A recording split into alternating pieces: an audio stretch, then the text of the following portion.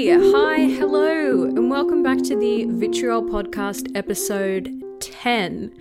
Now, first things first, those of you that listen to the podcast will know that I suffer from a little condition called endometriosis. And not to play the blame game, but the delay in posting this has been a combination of severe pain from endometriosis and a little bit of procrastination. But really being honest, it's probably about 50-50. So sorry, but I finally got my lazy ass back to the podcasting mic and we are back with the 10th episode. Wow, I really did that. We're on 10 episodes now. So for those of you that don't know me, my name's Maddie and I'm a proud science nerd. And while the effects of COVID are still wreaking havoc on all of us and I subsequently cannot do my usual in-person boozy science events, I'm bringing you these podcasts instead. And I do have some exciting news. I am actually in the process of organising an event in October with the wonderful team at Workshop in Redfern, Sydney. So stay up to date with my Instagram and this podcast for details when that's all locked in, so you can be the first to know. So I hope that you're all keeping well and that this podcast might be helping to engage your brain. As always, if you have any subject suggestions or follow-up questions, please get in touch with me. You can find me on Instagram at vitriol_science. You can also contact me via my website, which is vitriolscience.com, where you can find my email address and also some super cute merch items. So this week, I am going to be talking about the history of some drugs and how they ended up with the sort of reputation we have today. Now, I wasn't entirely sure what to call this episode, so I've just gone with a classic little shout out to any South Park fans out there like myself. Drugs are bad, okay? I've picked these three specifically just because I think that they have an interesting history, especially with the last one, I think somewhat the opposite of what we think about it or what we think of it as now. So yeah, let's get into it. So given, like I said, that's what I'm going to be talking about, I want to start off by saying that do not at me about promoting the use of drugs because I am in no way, shape or form promoting or glamorizing the use of any of these substances. And I'm going to be speaking about them from a science and history perspective only. With that in mind, let's get into it. The first one I'm going to be speaking about today is ketamine. So ketamine was discovered in 1962 and was first tested in humans in 1964. And approved for use in the United States in 1970. Now, 1962 to 1964, that's pretty quick, guys. I don't know that we would see any sort of clinical trial for a new drug be so quick today, but, the 60s were a different time, so whatever. Ketamine was extensively used as a surgical anesthesia during the Vietnam War. And it's also now used as a recreational drug for its hallucinogenic and dissociative effects. So the non-medical use of ketamine began on the west coast of the United States in the early 1970s, which, if you remember from when it was approved for use, was pretty much the exact same time that it was approved for use, or medical use in the United States. So almost immediately it begins being used in a non-medical instance. So the incidence of non-medical ketamine use increased through the end of the century, especially in the context of raves and other parties. However, its emergence as a club drug differs from other club drugs due to its anesthetic properties at higher doses. Its rise in the dance culture was very rapid in Hong Kong by the end of the 1990s, and much of the current ketamine diverted for non-medical use actually originates in China and India. So at a low dose, ketamine produces a dissociative state characterized by a sense of detachment from one's physical body and the external world, which is known as depersonalization and derealization.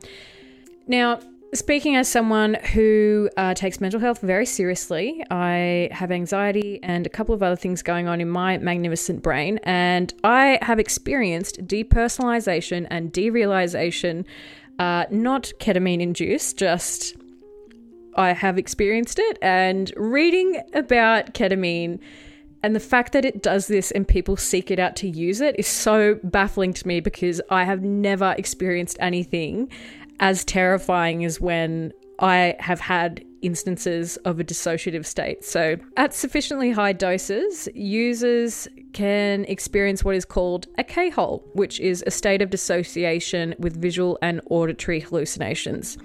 Just when I thought it couldn't get more terrifying, that literally sounds like my actual idea of hell. No thanks. So ketamine appears not to produce sedation or anesthesia in snails. This was just a fun little fact that I found among my research, which I thought was really weird. For whatever reason, in snails, it appears to have an excitatory effect, which means that ketamine actually excites their neurons. So there you go, snails.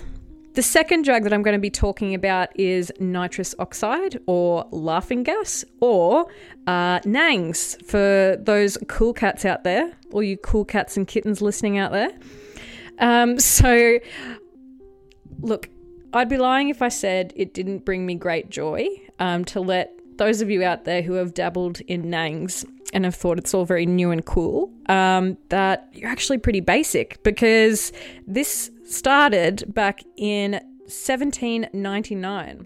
Yeah. So the recreational inhalation of nitrous oxide with the purpose of causing euphoria or slight hallucinations began as a phenomenon for the British upper class in 1799, where they would literally throw laughing gas parties. That's what they were called.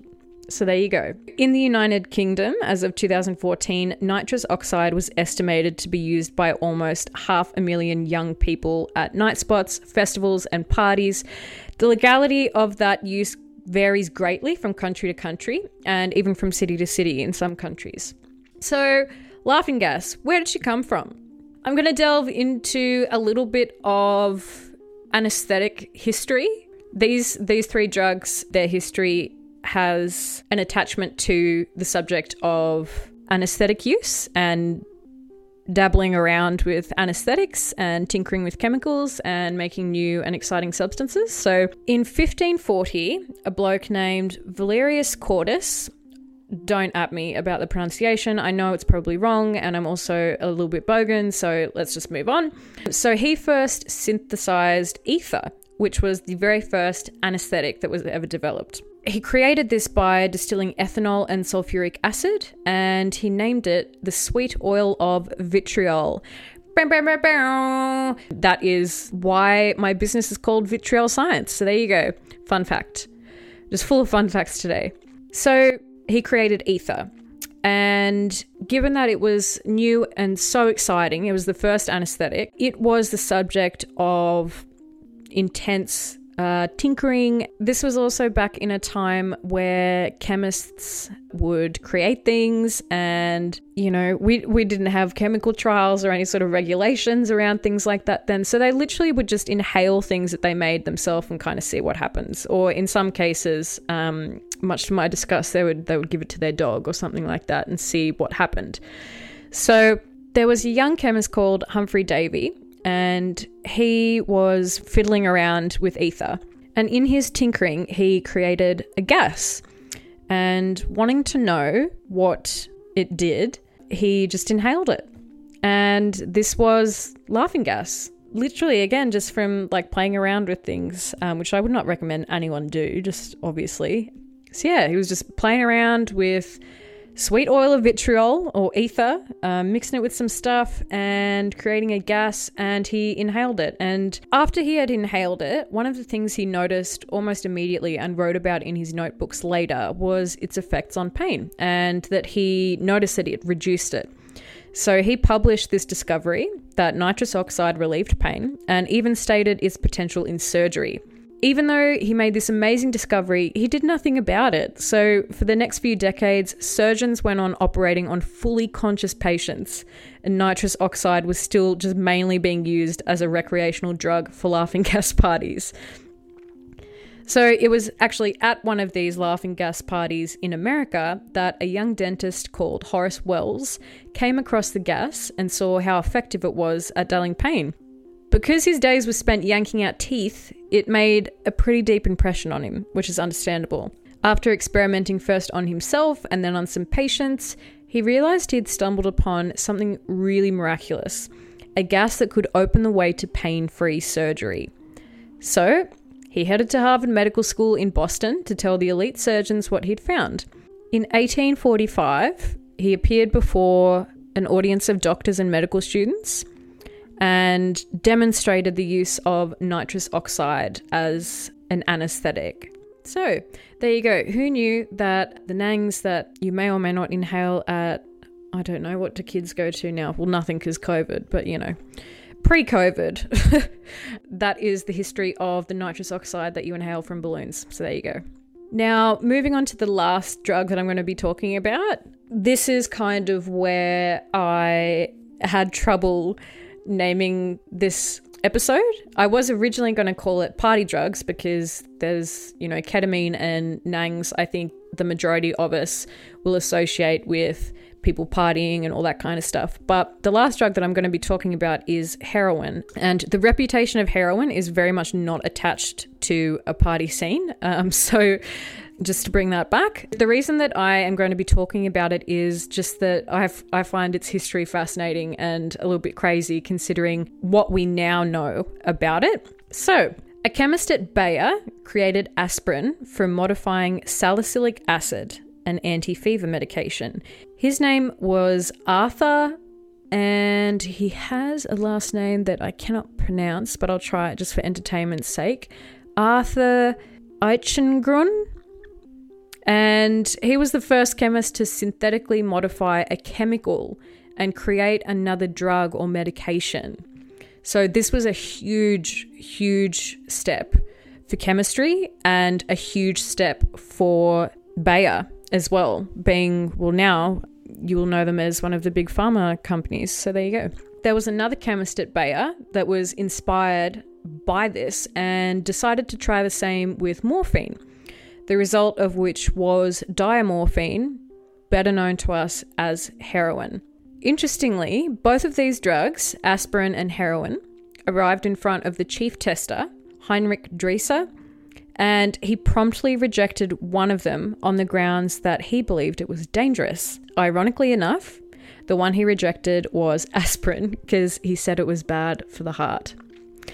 But old Heinrich, tell you what, he bloody loved heroin. In fact, he named it because of the associations with heroic, powerful, and with his ringing endorsement behind it, heroin was soon being marketed to the world by Bayer. It was developed primarily as a morphine substitute for cough suppressants that did not have morphine's addictive side effects.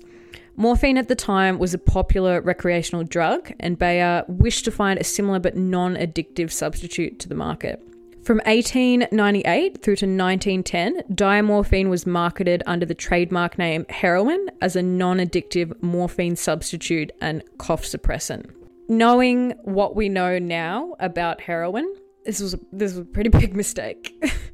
But that is a bit of the history of how it was discovered, how it was made, and the fact that it was marketed and readily available like Panadol or, you know, actual cough medication nowadays just blows my mind, especially considering the negative impact that heroin and opiate use has had worldwide.